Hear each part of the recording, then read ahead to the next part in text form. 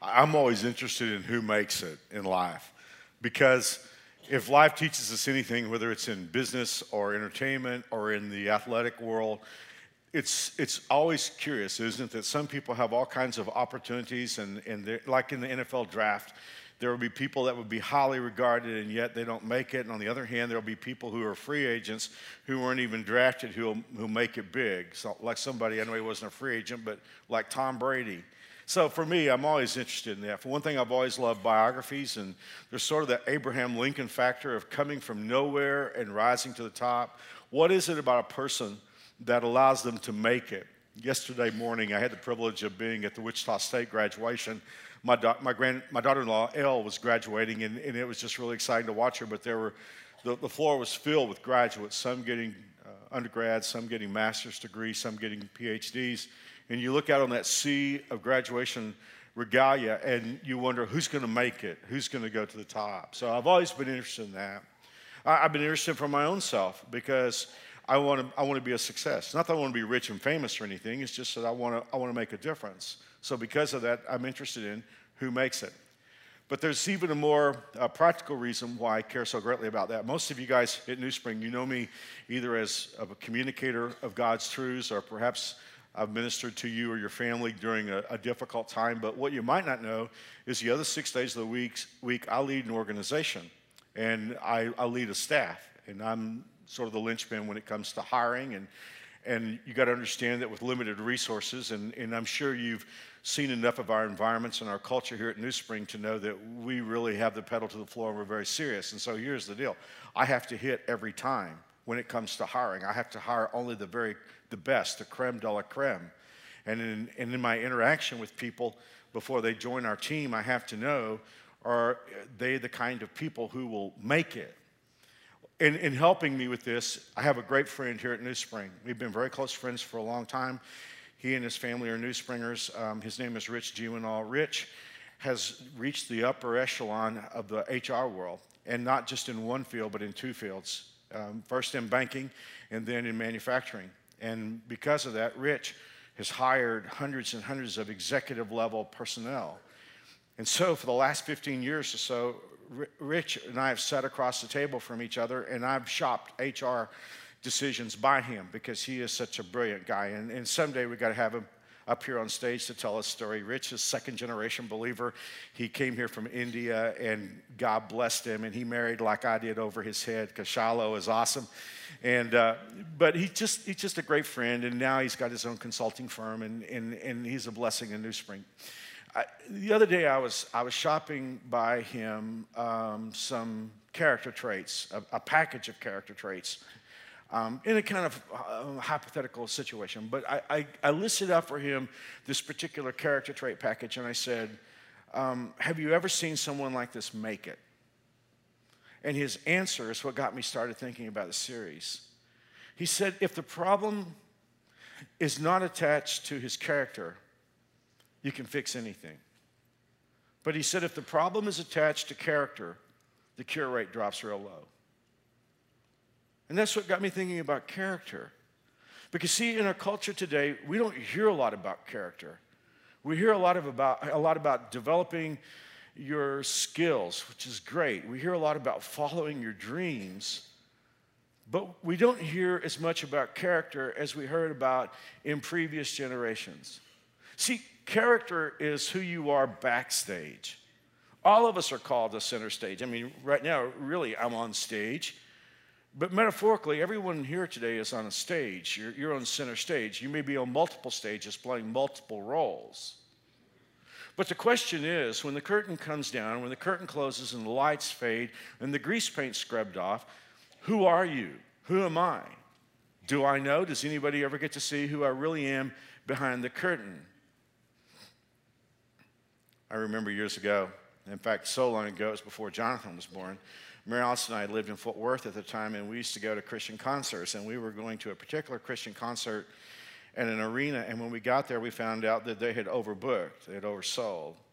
And we thought they were going to tell us we had to leave, but instead of doing that, they said, no, we've got it all figured out. And so they called the group of us that there were no seats for to come forward, actually to the stage, and they brought us to what would really be backstage, where they had set up what looked like 100 wooden chairs. And they said, you guys are going to sit here. So we actually sat behind the bands as they came up and performed. It's kind of an interesting perspective. There was a band that we had known about for years. I'd listened to them. This is how far back it was. We had their 8-tracks in our car. Everybody under 40 is like, what's an 8-track? Unless you've been in the museum. And this Christian band came on stage, and they worshiped, and they cried tears at key moments, and they led us to the throne of God until the curtain came down.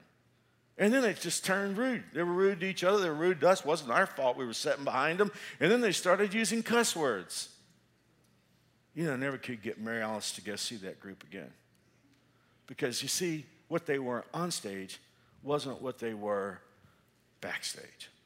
That's what this series is about. It is about who is the real you.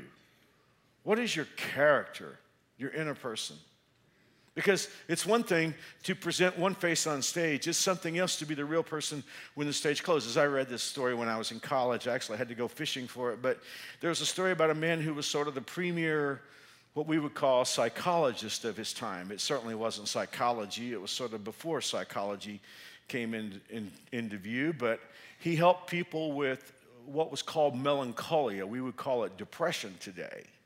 But anyway, a young man walked in one day to be treated, and he said, I don't feel like life is worth living. I don't feel like it's worth going on. I don't see any purpose for getting up in the morning. I don't even want to live anymore. And so when the doctor, so-called, heard his story, he said to him, well, I think I've got help for you. He said, normally I would prescribe for you one of my powders. That's what they called medicines back then. But he said, I went to this show in Covent Gardens last night. And he said, what you need to do is you need to go down there and see this show. Because he said, I went down there and I saw this comedian named Grimaldi, and he did this really, really funny act. And it just, I just couldn't stop myself from laughing. And I'm feeling so good. You need to go down there, buy a ticket, see the show, and then you will feel better. And he stopped the doctor and said, but I am Grimaldi. Well, you and I don't need this story because we have a much more recent story. Funniest guy in my lifetime was Robin Williams. I mean, I don't laugh all that easily, but Robin Williams could have me lying on the floor holding my sides. And not just in his movies and his television shows, but just when he was doing his stand-up act and that manic going from idea to idea and thought to thought, humor to humor so fast. ADD people loved Robin Williams. Trust me on that. I never saw anybody who could make me laugh like Robin Williams, and yet you and I know from the sad, tragic end of Robin Williams that the person that he was on stage wasn't the person that he was off stage. And my heart went out to him when I heard his story because I thought, how many times did Robin Williams go on stage and make people laugh when he wasn't feeling very good on the inside? So this series is all about who are we behind the scenes? Why this disconnect between the person we are on stage and backstage? Well, I don't pretend to know all the answers, but I think a whole lot of it is the broken world that you and I inherit. Because to some degree, when you think about it, the brokenness of this world summons us to sort of be two different people. When Rich knew I was going to do the series on character, he bought a book for me, and in between the services last week, he sent someone to bring me the book. The book is by David Brooks. David Brooks, some of you may recognize the name. He is a speaker, author, columnist. He's one of the talking heads, one of the smart people in the think tanks. And he's written a book, I guess it's sort of a big hit right now, called The Path to Character. And so I started reading it last week. And one of the first things that David Brooks said in his book that I really liked, and it resonated with me, he said there are resume virtues and there are eulogy virtues. Now, the resume virtues are the qualities that we develop in order to get our foot in the door, in order to be beautiful enough, smart enough, attractive enough, engaging enough. You know what your resume values are. I mean, you've done resumes, many of you. In order to get a job, you have to talk about what you think you can bring to the table. But then there are eulogy values. Eulogy values are what people are going to talk about when you die. Now, listen. I've probably done over 1,000 funerals in my lifetime. I know about eulogy values. I know what people talk about at a funeral. When they talk about their dad, their mom, their grandparents, their sisters, their brothers. And I will assure you, David Brooks has got it spot on. The things that people put in their resume they're not the same things that people talk about at someone's funeral. So what would you like for someone to say when they pass your casket? I like what Mark Twain said. He said, I want them to say, look, he's moving. But I'm serious. Really, what is it that you want people to say about you when you die? I've got this statement written down because I think it's so important for us to understand. I'm not necessarily talking about you and me, but I'm talking about the world and specifically the country that we live in. Here's the way people think today. We will spend the first part of our lives trying to get what we want, our resume values. That's success, whatever it is. We will spend the first part of our life getting what we want. Out of that success will come meaning. And when I find that meaning, it will determine who I am, my character. Now, again, I don't know that people articulate that, but it's just pervasive in our culture today. I am going to spend the first part of my life getting what I want, and when I get what I want, that success, then I'm going to have a sense of meaning and purpose, and out of that sense of meaning and purpose, it will define who I am. And listen, guys, it just never works that way. That's why when people reach the top of what they consider to be success, they're miserable and unhappy. It starts just the reverse. You have to decide who you are as a person, who you are backstage. What are your values? What are your eulogy values? What are the things that will matter to you when you die? Because as someone said, until you're ready to die, you're not ready to live. And so we're going to talk about that in this series. For the next 5 weeks, we're going to talk about building character. Because as Rich said, if the problem is attached to the character, the cure rate goes real low. If the problem's not attached to character, you can fix just about anything. We want to be those kinds of people that wherever we wind up in life, whether we're talking about where we're employed or being a husband or wife or being a parent, we want to be the kind of people who can fix just about anything that we need to adjust in order to be the success, true success that we want to be and we'll want to have been when we leave this life. Now, let me give you 3 reasons, and I'm still in the introduction. I'll get out of it real fast here in just a minute. Let me give you 3 reasons why character is so important. Number 1, it's so important to God. And remember this, we are in His hands, not He in ours. And resume virtues mean absolutely nothing to God. In the Bible, there's a story of a prophet, a Jewish prophet named Samuel. And God has sent him to anoint the next king of Israel. And all Samuel knows, God's got a weird way of doing things. I love them, but they're just strange.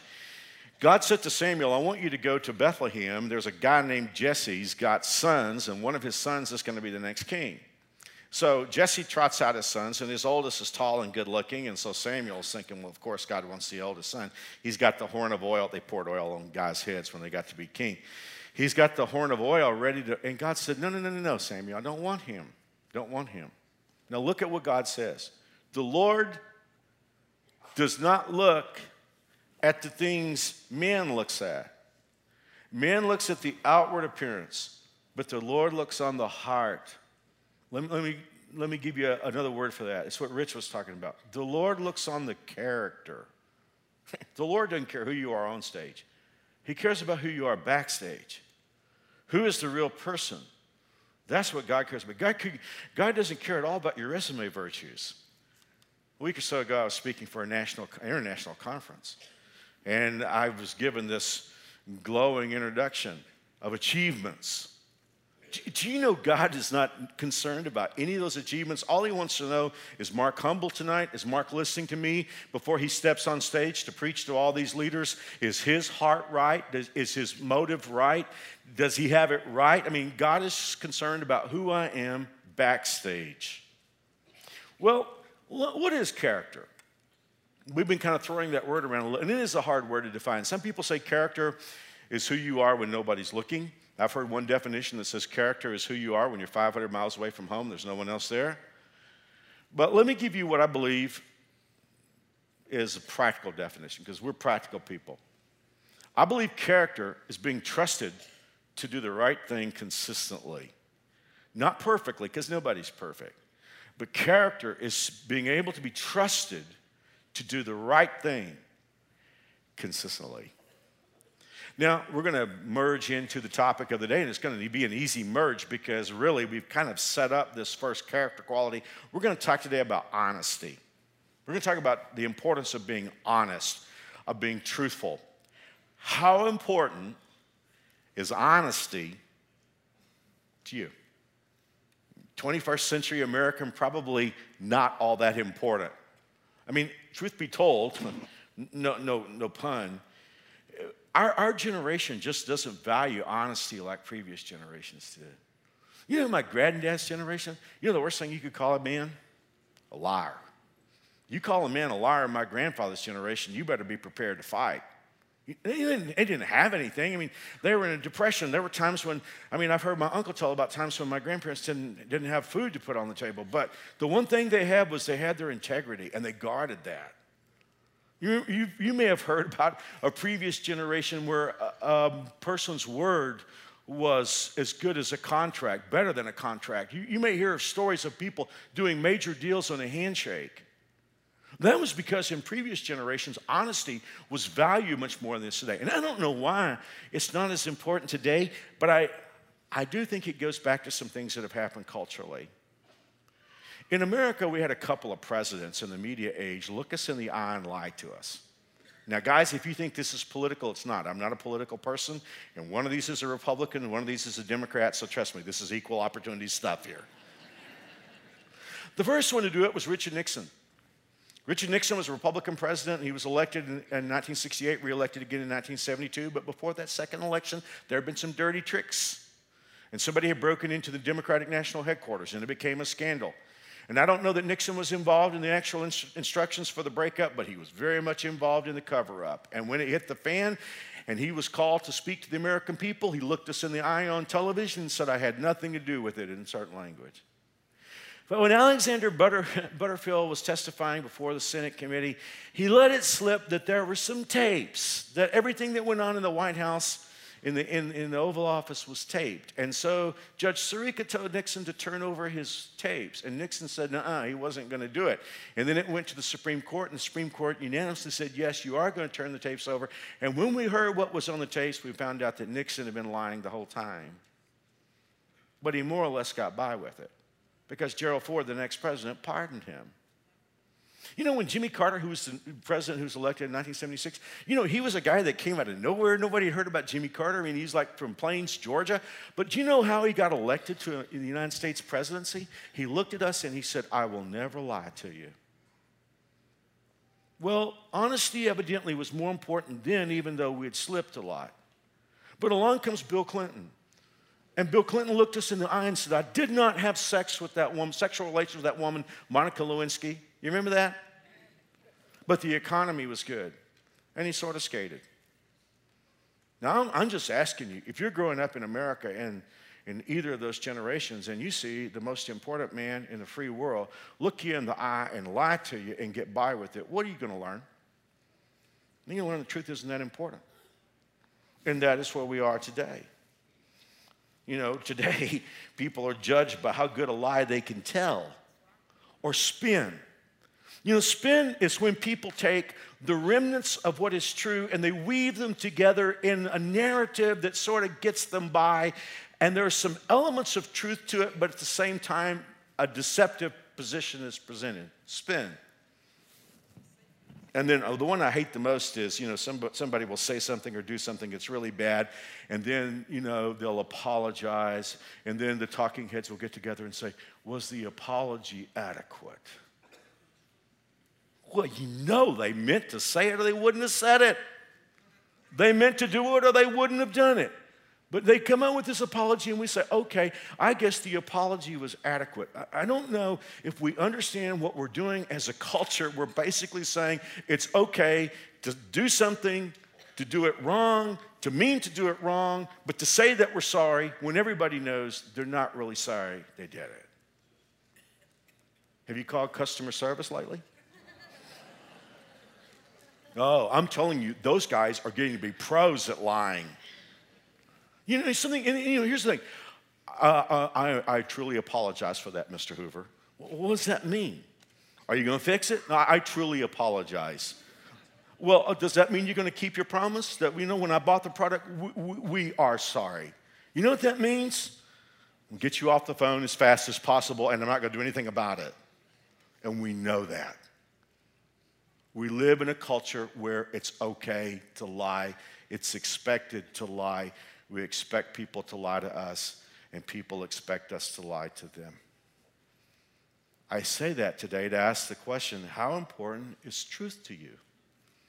Does it matter more than what you want? Does it matter more than being liked? Does it matter more than getting past a difficult moment? How important is truth to you? Now, I'm not talking about the people in this room because I'm guessing truth is important to you. But I think in America today, here's what the statement would sound like if we were to give an honest answer to how important is truth to us. I think it would go like this. I usually tell the truth, sort of. Well, most of the truth, if I can. Actually, now that I think about it, truth is what I decide it is. But what about when you're on the other side of the story? What about when someone is talking to you? What about when it's somebody important talking about something important to you? Is truth important to you then? I mean, you see this in our culture today. And I know this is going to come as a shock to all of you here in this room, in the North Auditorium, and those watching on television and around the world online. This is going to be a real shock, so prepare yourself for this. People lie on online dating sites. They do. In fact, one online dating site decided to mine for data of the people that were on their site, and they asked them in a blind survey, how many would admit to lying? And they found out that 53% of people admitted to lying on online dating sites. Women lied 10% more than men did, but both lied. But when real studies were done, not just do you lie, but when studies were done about how many people lied on online dating sites, 81% of people lie on online dating sites. Will somebody please explain that to me? Because you're talking about the most significant relationship in your life that you're mining for or hoping for, in the hopes that somebody will come to know you better than anybody else know you. Why would you want to start off by lying about who you are? I even saw the top 10 list of lies that men and women lie about. What's the number one thing women lie about? Their weight. Somebody help me with that. How's that going to make sense at the first date?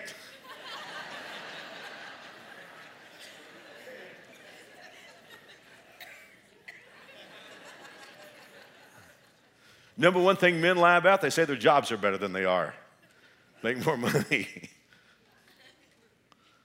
See, I'm asking you, how important is truth to you? Well, when people tell us that there's something, the truth gets important. I mean, what about identity theft, which is a huge thing today? Truth becomes very important to us when we think about somebody stealing our identity.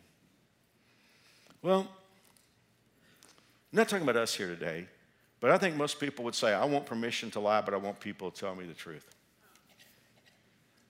How do you feel about that? Because again, we're not talking about who we are on stage. We're talking about who we are backstage. We're talking about the real person, the real character. How do you feel about that statement? I want the ability to lie, but I want people to tell me the truth. Well, I hope what we'll all feel as we just sort of move all that introduction aside, I hope what we'll all feel is a sense of the importance of character to say, I want to be an honest person. Because I want to tell you something. If you and I are dishonest people, our lives will not matter except in a negative fashion. They won't. We can talk about following our dreams and all that stuff that people talk about this time of year, but if we're dishonest people, our lives will not matter except in a negative way. And let me just tell you what drives me in this series and why to me it's so important. I have to believe that character can be developed. You know, when Rich and I started talking about character the other day, it was instant that we started talking about our dads and how our dads have spoken character into our lives. But a lot of us did not have the privilege of having that kind of training. And so it could be that you're struggling here today with character issues and you're saying, well, Mark, nobody ever taught me anything. But I want to tell you something. I am convinced that character can be developed. And we're going to talk about developing. How can I become an honest person? Well, how do you do anything that's right and difficult? Just think about anything. How do you do anything that's right and difficult? The only way to do it is to have motivations that are stronger than whatever it is that compels us to do the wrong thing. So with that in mind today, I want to close the message by giving you 5 motivations, 5 really, really helpful motivations to become an honest person. But before we get to those 5, let me just tell you who we're not going to be, because I think there are 4 kinds of dishonest people. And you can see if any of these apply to your life. First kind of dishonest person is real simple. It's just people who tell lies. You heard the old saying, how do you know when he's lying? His lips are moving. Yeah, you ever work with anybody like that? I mean, it's like lying is their default. I mean, it's like they just tell lies all the time. I mean, if they told you the sun rose in the east, you'd have to go out and look to make sure. It's just people who tell lies. It's like they love lying. Or number 2, not necessarily a person who tells the lies, but a person who pretends to be something that he's not.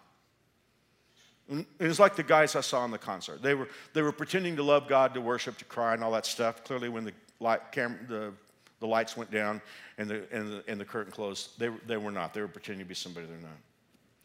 Here's a third one, and it's huge in America in the 21st century, and that's just people who have no fixed truth set point. In other words, to them, nothing is absolutely true. And here's what we will say in America. Well, you have your truth and I have my truth. No, you don't. And no, I don't. Truth is bigger than any of us. As Judge Clark, who is in heaven, one of my dearest friends, used to say, facts are stubborn things. The truth is bigger than me. The truth does not answer to me. I answer to the truth. Truth is bigger than who you are. So consequently, this idea, well, that's your truth and I have my truth. No, you don't. In fact, the idea that truth is pliable or negotiable like that, anyone who believes that is a dishonest person. And here's the 4th one. I'm going to guess that the first 3 wouldn't get most of us, but the 4th one might. In all my years of pastoring and talking to thousands of people, I have come to believe that there are people who are basically honest, except for when they get into a scrape or they get into a spot where they could get into trouble. And at that moment, they'll tell what they believe are little lies. And they get caught. And you know what they will say to me when they get caught? It's like, well really, Mark, I'm really an honest person. And here's the thing. I believe they're right. You know, it's just like a guy that's basically honest, and yet, you know, his wife says, well, why are you late getting home from work? And if he told her the truth, it wouldn't amount to anything, but he just is afraid that maybe she's going to yell at him a little bit, so he'll invent something, and then he gets caught in it, and then he comes back to me and he's saying, well, I'm really an honest person, and I think he is. But the problem with being that kind of person is what? Help me. If you'll hear, you know what his wife is saying? If you'll lie about that, you'll lie about something else. And so that's good for all of us here today, because I think there are a lot of Christians that are like that. We really are pretty honest people. It's just that, you know, well, we just want to get past the moment. The problem with that is if you lose your integrity, if you lose that trust, you're going to have a really hard time getting back. So now let's talk about the 5 motivations for being honest. Here's the first one, and it's big. Kind of heavy, but we need to go here. Before I do this,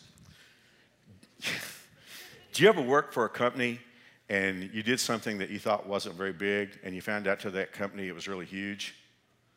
I mean, my story. When I was in college, I worked for Coca-Cola. It was a great job. I was a salesman.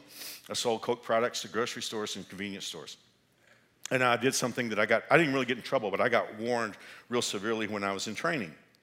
We were in a Winn-Dixie store there in Fort Worth, and we were serving the store, and we put some product on the shelves, and I was hot and I was thirsty, and I walked over to the drink machines there. You know, the drink, in those days, you still had the can machines. And so I walked over to the can, and I looked, and there was a grape soda, and I love grape soda. The only problem was it wasn't one of ours, it was one of 7-Up's. And so I put however much money it cost to get a canned drink in 1977, put it in the machine, out comes the grape drink. I'm standing there in my Coke uniform drinking this, and the guy who was training me said, I don't know if you know this or not, Mark, but that is like the ultimate no-no. It is like the unpardonable sin for Coca-Cola. I threw it in the trash real fast. Now, drinking a grape drink, can that be important? Well, it's to Coke.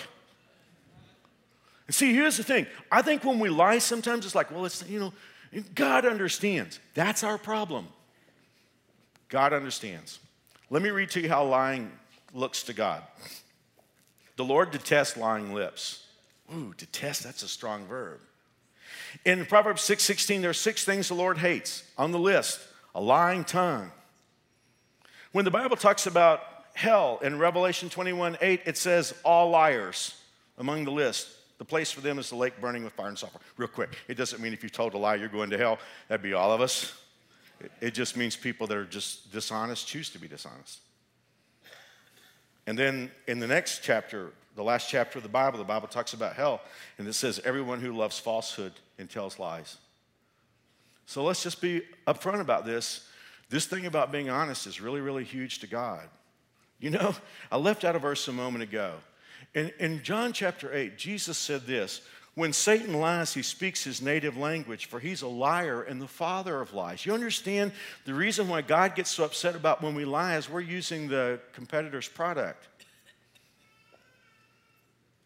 And it matters to God because you're a Christ follower, and when we lie, it matters to Jesus. Okay, here's number 2. And I love this one after that last one.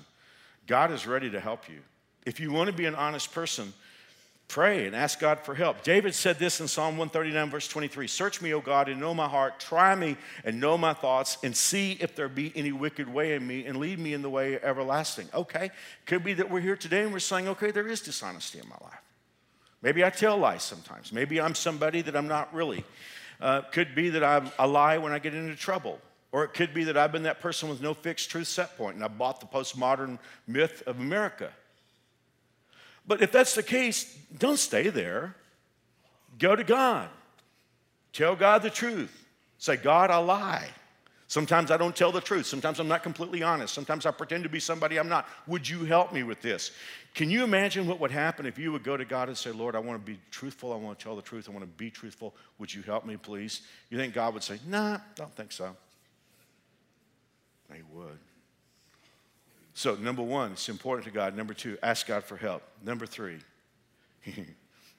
this is the big one, and it's tough. But here's the deal.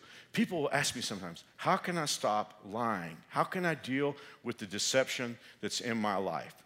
Well, here's the answer from the Bible in Ephesians 4:25. You ready for this? Stop lying to each other. There's no 12-step program. See, truth, honesty, is a choice. So consequently, God is saying, look, don't do it. Stop lying to each other. In 1 Peter 2, verse 1, the Bible says, be done with all deceit. In other words, I'm through with that. In our house the last couple of weeks, Mary Alice has been in this process of dealing with our pantry. Isn't it strange? You know, when you're young and you first get married, you don't have a pantry, you just have a shelf. And then, you know, you get a little bigger house and there's like a wall. You know, we're in one of those walk-in pantries today. You know how Americans are. If you've got space, you can fill it up. It doesn't matter how much space you got. So Mary Alice has decided she's going to clean out the walk-in pantry because we're both trying to eat a little healthier. She's not getting older, but I am. And so because of that, we're eating healthy. And so, you know what she did? She went into the pantry and said, there's a lot of stuff here that's just not healthy, and she carried boxes of it out and got rid of it. Basically, what she was saying is, we thought we wanted this. We stood at a store one day and said, this looks good, but now we've determined it's not healthy and it's got to go. We're through with it. You know, when the Bible says be done with dishonesty, that's what it's talking about. God is saying, just be through with it. It hasn't helped you, hasn't done you any good. It's screwed up your relationships. It's caused you to lose precious opportunities. It makes you unhappy when you're not who you really are. God is saying, be done with it. Number 4, the fourth and very powerful motivation for honesty is worth it because honesty actually helps direct your life. In Proverbs chapter 11, verse 3, the Bible says, honesty guides good people. In Proverbs 11, verse 6, the Bible says the godly are directed by honesty. Listen, guys, in the 31 years I've been pastor here at New Spring, I've had to make hundreds and hundreds of critical decisions. I mean, when I drive up on this campus, I think about decision points where I face the future without any guarantee. I mean, in fact, there were times when I pushed all the chips in the middle of the table and bet everything on what I believe God wanted us to do. But I will tell you this, every decision that I made what helped more than anything was just to look at the situation honestly. Honesty guides. Listen, truth in any decision, whether you're dating or you're about to get married or you're about to start a business, just give me any scenario where you have to make a difficult decision, and facts are your friends. Truth is your friend. Honesty will direct you. And then that's why companies, before they do things like mergers and everything, they have to do due diligence. Why? Because there's this thorough analysis that needs to take place before they can make a good decision. Well, it's as old as the book of Proverbs. Honesty directs us. Isn't it true that when someone lies to us and we make decisions predicated on that bad advice, we constantly make bad decisions? Let me give you one more motivation, and I'll be finished. Not all of us here today, not all of us watching are Christ followers. There are some who are exploring. And by the way, let me just say this. You know, if you're here today and you say, Mark, I don't even believe in God. I'm a non-theist. I'm not sure what I believe, or I'm an agnostic. Could I still tell you this series is going to be so helpful, because character is just vital for all of us. But many of us are Christ followers. Let me ask you a question. Would you like for other people to follow Christ? Would you like for other people to know the forgiveness and the joy and the peace that you have? Do you realize how important our integrity is? In a world where people don't tell the truth to each other, do you have any idea how important honesty is for us? I mean, years ago, when I was a young minister, I read the story about a man who was crushed by machinery in a factory. And as he was dying because he was being crushed, he screamed out, "Can anybody tell me how to go to heaven?" And nobody answered his question. And after he died, a couple of guys were standing there, and one said to the other, "Don't you go to church?" He said, "Yeah." And he said, "Well, why didn't you tell him something about how to go to heaven?" He said, "Well, the life I live shut my mouth." But on the other side of that coin, outside of Cairo, there's this little area called Garbage City. Every morning in Cairo, there's 7,000 carts, single-person carts, that leave Garbage City and go into the city of Cairo, and they bring out the trash of the 7+ million inhabitants of Cairo. And they bring out everything you can imagine and what you can't imagine. Trash, bodies of dead animals, bodies of dead people. And they take it all outside the city of Cairo to Garbage City. And then the poor people that live there sort through the trash they've collected in the hopes that they can find something valuable, something in the trash enough to keep food on the table for another evening. Well, I should tell you this, that no Muslim can live in Garbage City, because the Muslims have rules about touching certain things, and because of that, they can't go through the garbage. And interestingly, outside the city of Cairo in Garbage City, a lot of the people who live there are Christians, because Christianity in that part of the world is not advantageous. And so it turns out that a lot of the people who collect garbage are Christians. Well, this is 1972, and there was an Egyptian businessman. He and his wife both were very successful business people. They made a lot of money. And he lost a watch, an $11,000 watch. Well, $11,000 watch today is an expensive watch, but in 1972, you can imagine his surprise one morning when there was a knock at the door, and he went out, and there was a garbage man with a cart, and the garbage man had his watch. He said, "I found your name on the back of my watch and looked up where you lived, and I brought your watch back to you." And the owner of the watch said, "I don't understand that. You could have sold it. Why did you bring my watch back to me?" And he said, "Well, I'm a Christian, and my Christ tells me to be honest until I die." Later, when this man was being interviewed by reporters, he told the reporters, he said, "I saw Christ in him.